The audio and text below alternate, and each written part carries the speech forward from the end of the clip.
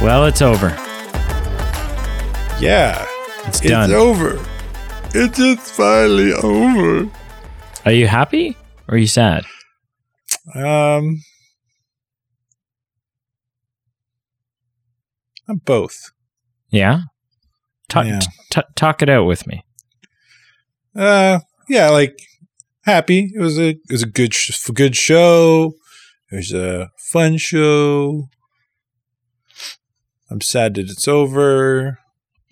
But and showing my hand, I'm sad that this didn't kind of have that apex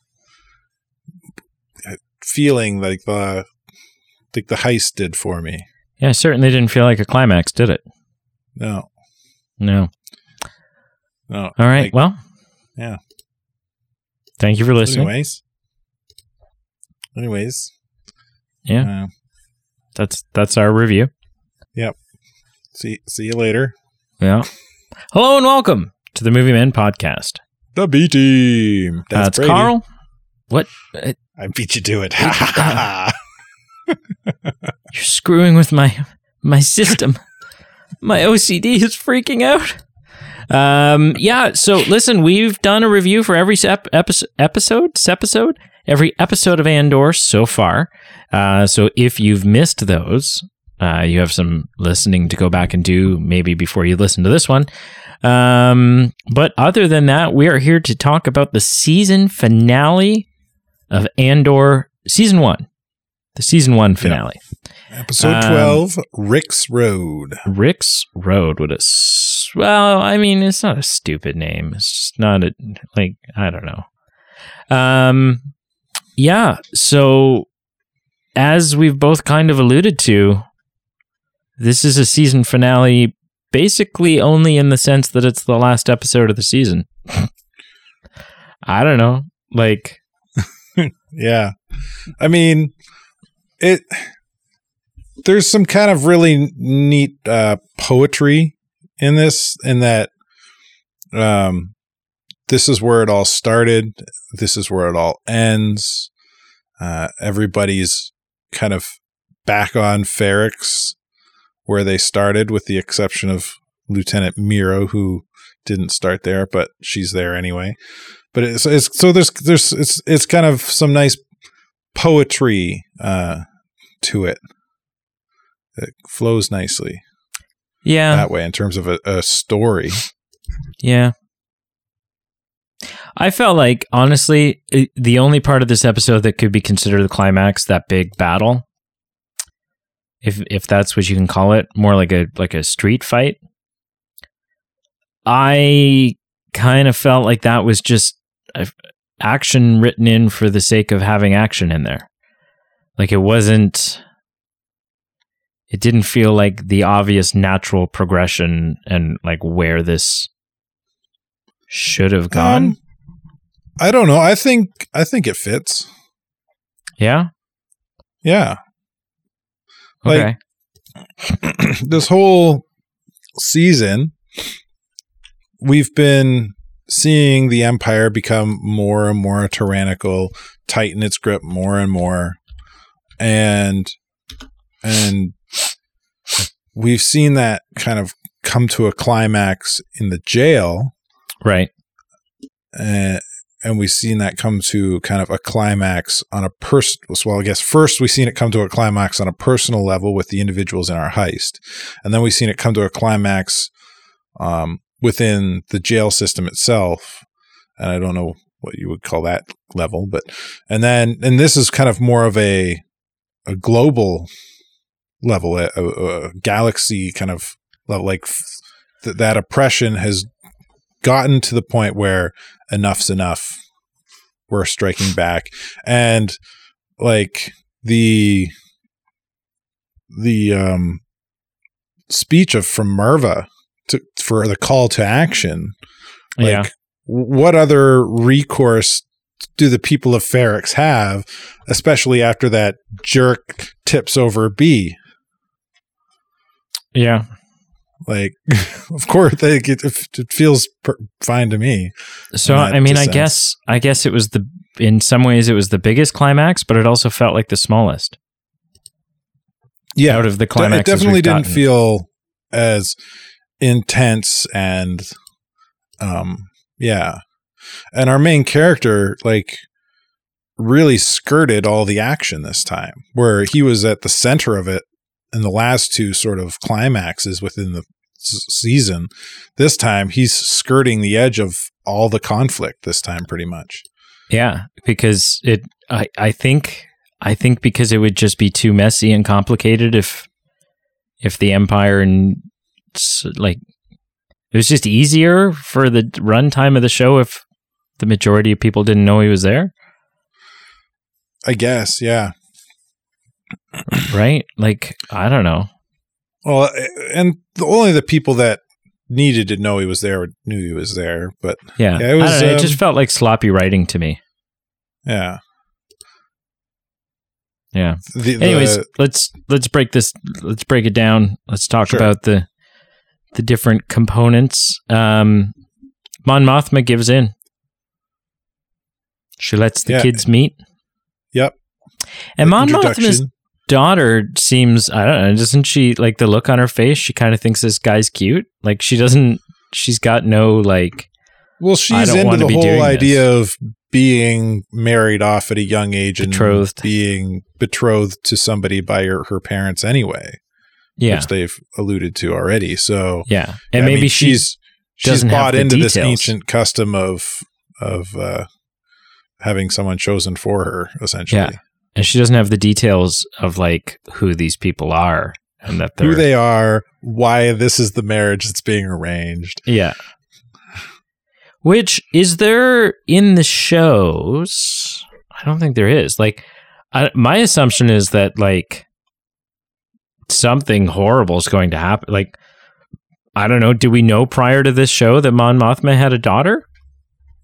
Not that I'm aware of. No. So I'm guessing maybe she's not still around come time of A New Hope. Yeah, I don't know.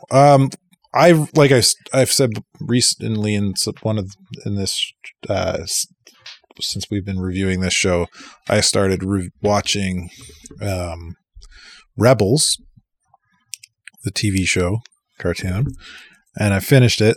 And there is an episode in there where Mothma appears a couple times, but one of the episodes centers around her leaving resigning from the Senate and leaving, and in a similar way to the way that Merva kind of had a big declaration to fight the Empire.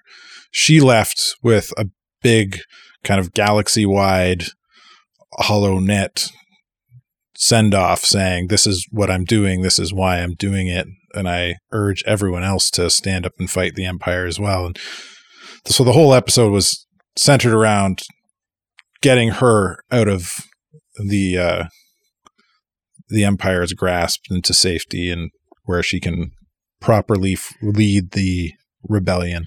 So, right. But in that episode, yeah, like they don't touch on her family at all. Like, yeah, her husband, her daughter. Up until this show, it was only like we don't know what kind of family life she has, whether she was married or not, whether she had kids or not, whether she was a widower. Is it a widower for a woman? Yeah, I don't know. Yeah, anyway. Widower. But yeah, we didn't know. So this is all just a widow. Yeah. Just a widow. So I can see it going one of two ways. Either her husband and her daughter are going to die, which would be tragic, and I think could be a good plot device, because she's still, like, she believes in the rebellion, but she's not ready to oust herself, and, like, she's not ready to put both feet in and do what needs to be done. And I think the loss of her daughter, she doesn't give two shits about her husband at this point, but the loss of her daughter could be, not only sort of that driving force, but also something that puts her in the position of like, I've got nothing left to lose now. Well, yeah. And you said she doesn't care about her husband. This episode does a good job of showing she does not care about her husband whatsoever, because she literally throws him under the bus in that shuttle ride. Like, hey, can you give us some privacy? I know you're a spy. I know you're going to turn the mic back on, but can you turn it off for brevity's sake right now? And then turn it on secretly in a minute and listen to this conversation while I say that my husband is the whole reason we've got money missing. Yes. Yeah, that was genius. So smart. She like fixed so much of her troubles in that conversation. Yeah, like not all of them, but it takes eyes off of her temporarily. There was a fun nod. Listen, love or hate the sequel trilogy. It is nice when things are sort of tied in together and there's that connective tissue. And so I did think that the reference to Canto Bright or Canto Bite, whatever it is, the casino planet from The Last Jedi, I thought that was a nice touch. Yeah. Just kind of acknowledges the universe. Yep. Absolutely. I'd agree.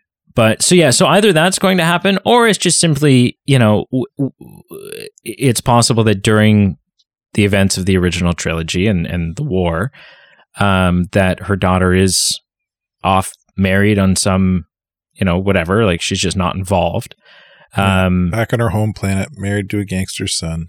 Yeah, and that her husband, if Mon Mothma goes full rebel, he's not going to stand by her. No, right. Maybe they're just if he's not separated. dead. If he's not dead when she goes full rebel, at the very least, the Empire arrests him and throws him in jail for association. Association. Yeah. And that's the Empire's MO. We've seen some of that in this season. Like that's if he's not dead, that's his fate. Yeah. So we have that. I would say I thoroughly enjoyed the Mon Mothma stuff in this episode. I thought that it was, even though it hasn't always felt like it fits with the rest of the show, it's never not been entertaining. Like it's always been enjoyable to watch the Mon Mothma stuff. Yeah. We got into that quite heavily the last Andor episode. Yeah. So that was good. Yeah, it was fun, but we've got doesn't fit. Could do without it. Give it its own thing, but it was definitely added to the lore and the world building nicely. She plays the character perfectly. Oh, she's so good. And I'm glad that she's the one from the deleted scenes of Revenge of the Sith. She's the one that anytime, like she's the voice of Mon Mothma from Rebels. Like she's kind of become Lucasfilm's Mon Mothma for this generation, which I like. Then we have Luthen. Luthen is still hell-bent on killing Andor. He still sees Andor as a loose end that needs to... It's so funny because it's like what gets everyone on Ferrix is sort of like... there's just so many storylines that kind of converge. Everyone's there because of Andor, but all sort of also for different reasons. They all want him dead, but for like different reasons. Everybody's gunning for him. Yeah. Which is like, it is crazy that I was looking at it and I'm like, and as it should be, as the main character of your story should be the central point and sort of the catalyst that sets everything off. But I'm like, there's all this like fighting and destruction and bullshit going on in the street. And I'm like, this is all pretty much because of Andor. Like, well, it is definitely. This is kind of your fault, pal. Yeah. And I find it, I think it's a kind of an interesting plot device that Andor only knows the Empire wants him. He knows he doesn't the know Empire's Luthen's looking out to kill for him. He has no idea Luthen is hunting him. No. But because he knows one person wants him dead, he's able to hide from both. Yeah, you got to be careful. Fairly successfully. Yeah. And because Luthen chooses to go to Ferrix, because he feels it's so important to make sure that he dies, that's the slip up that lets Andor know, okay, now I got two people hunting me. Yeah, for sure. Like if Luthen never shows up, he doesn't know that the rebels want him dead. Mm-hmm. Yeah. But then ultimately he comes around, right? Like there's that confrontation at the end. Well, I think he's come around long before this episode. He's come around after he's escaped the prison. Oh, no, sorry. I mean, Luthen's come around. Oh, yeah. To deciding not to obviously. kill Cassian. Yeah. Well, he's a valuable asset. Yeah. Luthen has standing before you. He's given you his gun, essentially, saying, look, I want to fight these guys or I want to die. Either I'm with you or I'm dead. Make your choice. And I think in that moment, he was kind of like, this guy snuck onto my ship without me knowing. Well, I mean, he parked it in the same damn spot he did when he. No, I know, but like, he like subverted whatever security measures there were, and like, I think the other aspect there is Luthen knows how valuable he is. Oh yeah, he knows how good he is. He knows that. The only reason he wanted him dead, it was a loose end before, is because he was an unknown. Yeah, he didn't have any values tying him to the rebel cause. He was out he was the money, and that was it for him. Right. Yeah. So he was a mercenary. So the mercenary is expendable. Kill the mercenary. Now all of a sudden he's presenting himself before you saying, I'm all in. Yeah. Like, hey, this valuable asset's no longer a mercenary. They're fighting with the same veracity I am. Yeah, there may still be some doubt in Luthen's mind. Like, he is still, for the most part, he still doesn't know this guy from Adam. But I think he's now seeing that as an acceptable risk. I think he knows enough about him to know that he's worth keeping. Which, I've mentioned before, kind of that hero's journey, and we talked about it earlier in this season. How Luthen and Andor aren't connected. How does we're going off the rails of kind of your typical hero's journey story narrative, but the hero's journey story narrative is cyclical. So he had the call to adventure and the mentorship all happened within the first 3 episodes. You could even consider the heist part of that mentorship bit too. And then the transformation and atonement happen in the prison. And then now we return to where it all started. And there's a new call to adventure. And the mentorship happens all over again, this time with Luthen by his side through it. Yeah. So overall, this show's done a really good job narratively, I think. Yeah. Yeah. So then we have everything kind of converges here. So from here on, it gets a little tricky to just talk about individual storylines, but we've got the Cyril shows up. He comes back. Yeah. Were you as worried as I was when? Were you as worried as I was that they were going to kiss? She's like, I should thank you, and I'm like, thank him how? Because they're like, this whole time they're like 6 inches. Their faces are 6 inches apart, and I'm like, and they're not really saying much. And I'm like, no, please don't. They didn't. I don't think I was worried. I thought it was an interesting moment for Miro, somebody who we've come to kind of grow to hate. We've grown to hate her. We started liking her. We've grown to hate her. She's become this cold, calculating, murderous, torturer jerk. And now, but all of a sudden that veil just drops ever so slightly, and there's some human side comes through. Yeah. right? It's no longer just the Empire side of her you're seeing. Yeah. She's still a person. She has a heart. She has feelings here. Yeah. Yeah. So I thought that was interesting. So either way, obviously, neither of them get their target. No. Yeah.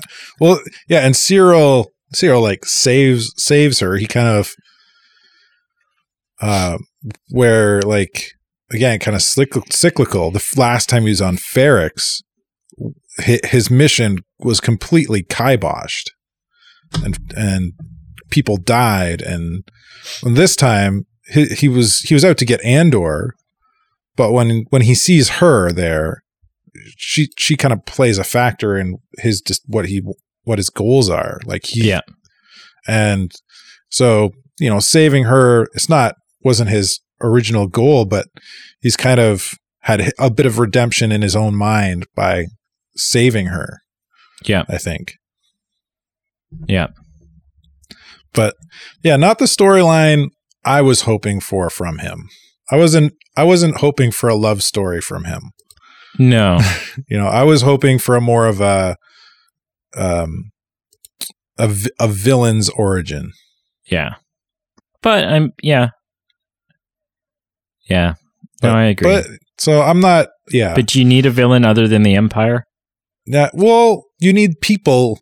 You need archetypes to fill like you need somebody on screen. The Empire is people. You need a members Moff of the Tarkin. Empire. You need a Darth Vader. You need a Miro. I thought Cyril was my hope for Cyril that he would become an ISB agent and become another character to portray the evils of the Empire, but which he may yet. We still could, I suppose. Like, Andor wasn't really a rebel till the end, technically until the end of this episode. So yeah, maybe he's not really an Imperial until the end of this episode, but knowing how the Empire treats failure, is Miro really going to be an ISB agent at the end of this? Like, right. Is she going to get demoted to cleaning toilets? There's not a lot of forgiveness there. Yeah. So I don't know. I wish they would have done more with him. Yeah. I was like, through all that crap with his mom on Coruscant and all that stuff, I was just really hoping that storyline would turn a corner and I would get something a little bit more solid. But so I'm not super excited about the love story thing, but no. Anyway. Then we have Andor, obviously, who goes and the first major thing we see him do is visit Clem's grave. Yeah. And that was touching. Mm-hmm. Like that really, I think, that got me. Yeah. I think now's a good time to mention, to kind of plug the, forget Nemec's. We get this long voiceover over several different clips of several different people doing things. Yeah. Nemec's, essentially a large chunk of Nemec's manifesto, which is sounds. I thought it was all handwritten, but apparently it's a digital audio log. Yeah. So yeah, man, Nemec was a thinker, and I feel like maybe Nemec played a big, and we don't really find that out till this episode. Because we see Andor kind of reading that manifesto. We knew he's always had it, but essentially since he was kind of gifted that manifesto, with the exception of his time in prison, Nemec's been kind of that mentor role to Andor. Yes. By reading this. Yeah. And so he like listens to it one last time, and then we get that voiceover work through all these different scenes, which just has the effect of kind of building the tension. But like we've said before, it never really reaches the same apex that our last two big apexes had, but it was still good, and it was still really effective. Yeah. And, for sure. Yeah. Then what? We get he rescues Bix. He hides out. He's scurrying around the sewers and the rooftops of Ferrix, and he gets found out by someone we see in the one, I think it was the first or second episode, who he owed money to, and that person rats him out to the Empire, and they start looking for him, and yeah, so he's scurrying around, and during that time he sees Luthen skulking around, and so he finds out Luthen's after him, and yeah, and then all hell breaks loose, and in the chaos he saves Bix, a barely able to walk in very, very rough shape Bix. Oh yeah, which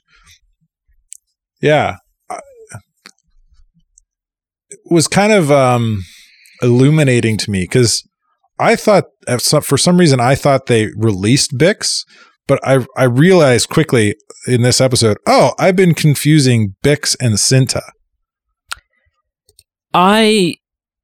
There was a few moments even in this episode where I was getting confused between the two. And it wasn't this episode I was confusing them. It was previous episodes where like Cinta is skulking around, and she's following, in previous episodes, she's spying on the Imperial spy that's spying on Andor's mom.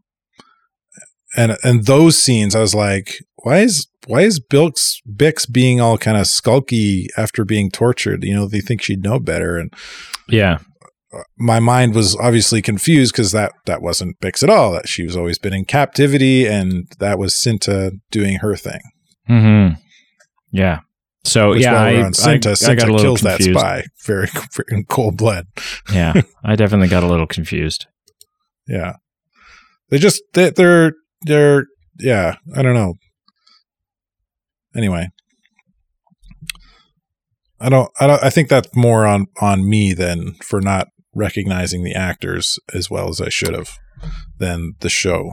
Oh yeah, no, absolutely. And I agree. I think I was the same. For sure. Yeah. For sure. Mm-hmm. And then he escapes. Well, he helps them escape. Yeah, he saves Bix. He pulls what's his name? His buddy, big boy. Brasso? Brasso, yeah, he pulls Brasso out of the heat. And then another kid who's also kind of in rough shape. Another guy, yeah, and they gets them away to a shuttle. Yeah, gets them off planet. Kind of uses similar language that we've been hearing all episode. You get out over the sea, and then you climb. You hear me? You climb.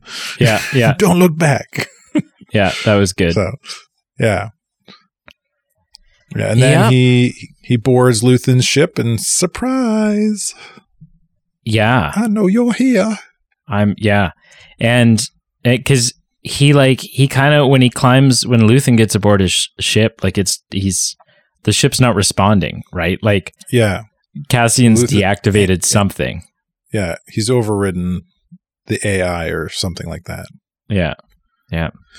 Smart guy. Well, what else is there? Is there anything else, really? Well, the show started off with like a kid building something, and we're not sure what it is. You could assume it's some sort of explosive device, I guess, by the way it's charging up throughout the scenes.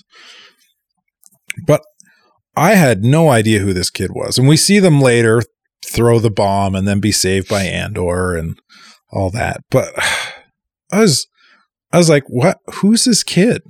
And it wasn't until and the hollow, there was a hollow image of a person that he was looking at while building it. And I was like, I don't know who any of these people are. And again, this is on, I think, me not picking up the actors in the show, but this kid has been in the show several times before this point. Yes. He's like more in the background than anything. Andor has never really interacted with him, and nobody's really interacted with him. But he's been seen several times on some of the Ferric scenes, running around, kind of not in the background, but kind of not necessarily in the foreground, the main view of the picture. But he's close enough to the foreground of the shot that he's very noticeable. Mm-hmm. And I didn't realize any of this until I watched kind of a breakdown. Here are the Easter eggs you may have missed from Andor episode 12 YouTube video. Right. Yeah. So, that was okay. That's cool. And the guy in the image that he's kind of looking at while building the bomb is the guy that they tortured and killed before they tortured Bix. Yeah. The shop owner. Yeah. So I was like, oh, once I seen that, I was like, oh, that makes sense. Okay, this kid's got a connection to him. Was seen in scenes that he was seen in, so there was a relationship there. This is once again the Empire's oppression causing rebellion. I guess at times it just felt like there was too many stories to follow, and I think that's how I was getting mixed up all over the place. Yeah. Well, yeah. It was. I thought that once I realized who he was and who the image of him was, it was like, oh, this fits so nicely into the storyline. I just didn't pick up on this kid and the importance of him earlier on. Mm-hmm. And not that they made him super important. They probably could have given him more of a role in the early episodes so that this role meant more, but anyway. Yeah, probably. Yeah. What did you think of Merva's speech and the whole parade before the violent outbreak? I mean, I think it served the purpose that it was supposed to. It's impactful. It feels it's rallying, right? Yeah. So it feels it's epic. Also rebellious in nature because they were told when they were supposed to do it by the Empire, and they're like, screw you, we're going to do it when we want to do it. Yeah. Because the Empire's like freaking out because they're not ready. Yeah. Yeah. No, yeah, it wasn't, like I said, I'm lukewarm on the whole episode. And I think I wouldn't have been as lukewarm on it if it weren't if it weren't the finale. But yeah, no, it for what it was supposed to do, I felt like it nailed it, right? It was this kind of epic feeling, rallying of the troops and cementing of rebellion, and yeah, for sure. What about you? Cool. Are you asking me like the episode as a whole, or just that speech? That scene? Yeah. So like I said, I thought it played its role well, like throwing the Empire off. There's already seeds of rebellion in these people. The tuning up of the everybody's instruments, kind of building trying to build that, or not trying to, it built tension. The marching to the square, building the tension. So it did a really good job of doing all that. The Merva's speech being the capstone of it was beautiful.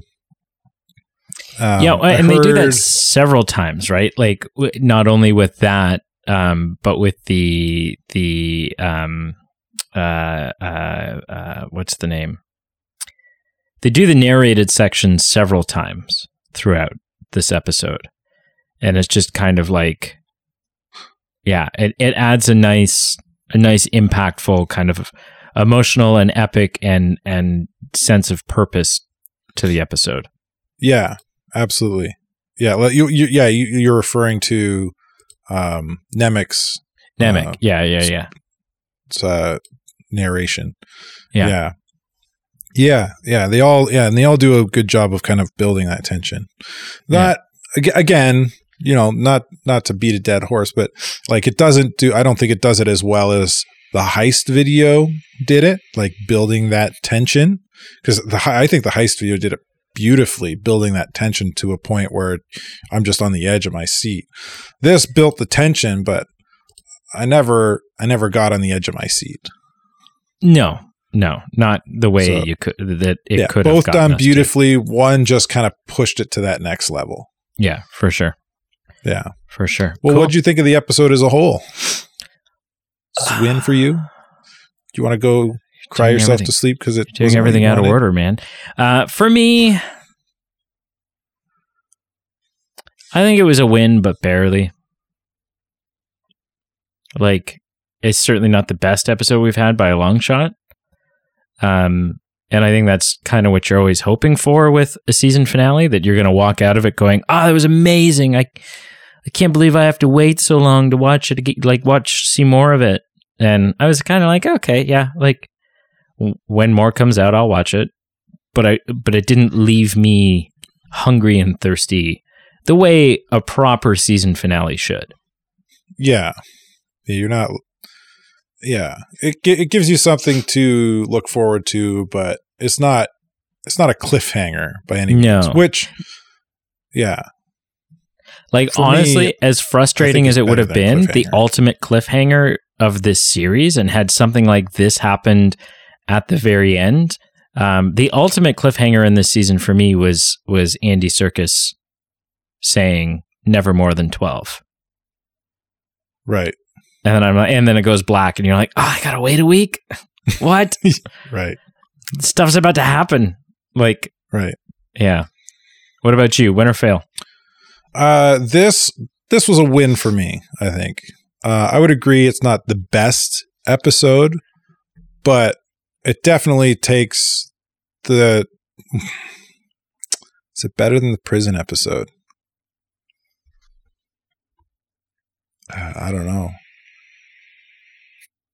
If it's not better than the prison episode, it's a really close third for me. Okay, like it's top. You're still the heist episodes. Is still your favorite, eh? The heist is still my favorite. That was the pinnacle of this season for me. Cool. It was So it was. I really enjoyed it. I liked that the ending wasn't a cliffhanger. Like it still obviously alludes to there's more story to be told if that's something that people want to see. Right. But if you decide, I'm done with Andor, I don't need to see a season 2, then there's a nice cap on this show. If you stop here. The show could stop here and go straight into Rogue One, and you'd be like, okay. Yeah, I'm missing some time. Some stuff has happened, but it's a lot of the times I think, especially at the end of a TV show or a movie, cliffhangers can work as disfavorably towards the product, instead of they can, yeah. So cool. Before we kind of sign off, there is one more scene we need to talk about. Okay, and that's a post-credit scene. Oh yeah, I forget. So I didn't know whether you had seen it or not. Yeah, and this is the first time I've left I just kind of, normally the episode ends and I click off, and this time I just kind of like, for whatever reason, I just went on my phone, and then all of a sudden the credits ended and something was happening. I did something similar. For whatever reason, I decided I'm just going to scroll through, fast forward through the credits and see if there's something at the end. We get to see the Death Star. A big question. Yeah, in final production, and they were building parts for the Death Star in the prison for the tractor, or not tractor beam, but the Kyber beam, the dish array for the laser. Yeah, so pretty cool. Pretty freaking cool. And just kind of like it's like 95% done, which kind of we were asking that question during the prison episode. Yeah, we're like, whereabouts would this be? If this is for the Death Star, what, is it for the outer structure? Like that, because that would make sense. It would make a sphere, but the thing's got to be close to done by now. Like and it still doesn't. It is pretty much done. It's like 90, 95%. They just got to drop that crap together and it's ready to fire. It still doesn't answer exactly what those things are, but. Well, it shows the robots, little Rubits. But we don't know what those things are doing to hold things together. And yeah, I guess they're just like big rivets, basically. Well, they're big connectors to hold the dish, create the dish, right? Like connects. Yeah, exactly. Yeah. Listen, I got to ask you, now that season 1 is done, on a scale of 0 to 10, where would you rank Andor season 1? Ooh, a whole 0 to 10 scale, eh? 0 to 10 for season 1, yeah. Oh, man.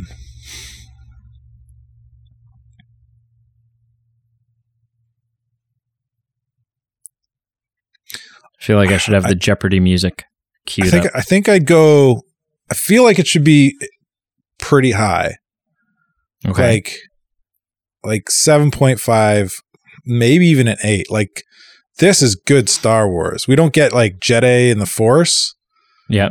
But this is, I like this. This was really good. This is Star Wars for adults. For me, this is essential Star Wars viewing now. Yeah. Yeah, for sure. For sure. It felt like the first episode or two, I kind of complained. I was like, it doesn't, I don't necessarily feel like it took time to build. Yeah. But like Firefly, I always tell people, you got to give Firefly 2 or 3 episodes and then you'll be hooked for life. And this is kind of similar. And then ultimately disappointed. It's not a good show to be hooked for life on.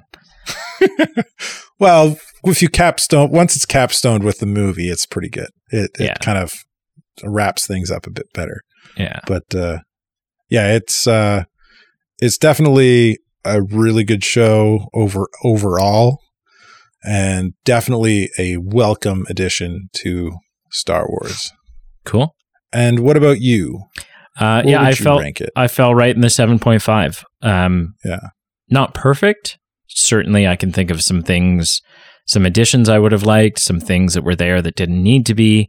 But all in all, like, I would recommend it to just about anyone. It was funny. A mutual friend of ours and former sponsor of our podcast, actually, Tim DeArmond, he doesn't like this show, eh? Did you know that? There was a post, there was you're like, sometimes random crap will show up in your Facebook feed because one of your friends have commented on it. Yeah. Do you know what okay. So there was an article posted by some, one of those, like, I don't know if IGN posted it or what it was, right. But it was something about why Andor is such a great Star Wars show, or something to that effect, something singing the praises of Andor. And his comment was just, I think it was something like, is this a different Andor than the one that's on Disney Plus? It was funny. It was a funny comment, but I couldn't relate at all. I was like, man, yeah, it's not hitting home for you, eh? I wonder why. It'd be an interesting conversation. Yeah. We'll hash it out with him. Yeah. Yeah.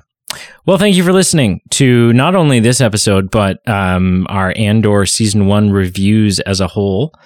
We look forward to Andor season 2, those reviews. Yeah, we do. And also, I don't know what's next. I guess it's probably, well, we've got Tales of the Jedi coming up. We got Tales of the Jedi. We got the Guardians of the Galaxy holiday special. Yeah. But then what's our next TV show? I don't know what's coming out next. Upcoming. It's got to be MCU. They'd be the ones that are up. Oh, that's totally what it is. Hang on. What is the date of that? Of course that's what it is. Secret Invasion. Is that next? I think so. Oh, I'm looking forward to that. I've got my fingers crossed that they do a good job with that and they don't MCU. butcher it. Hang on a second. I'm not convinced that that's the next show.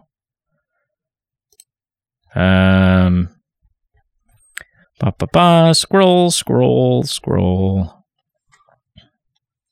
No, we will technically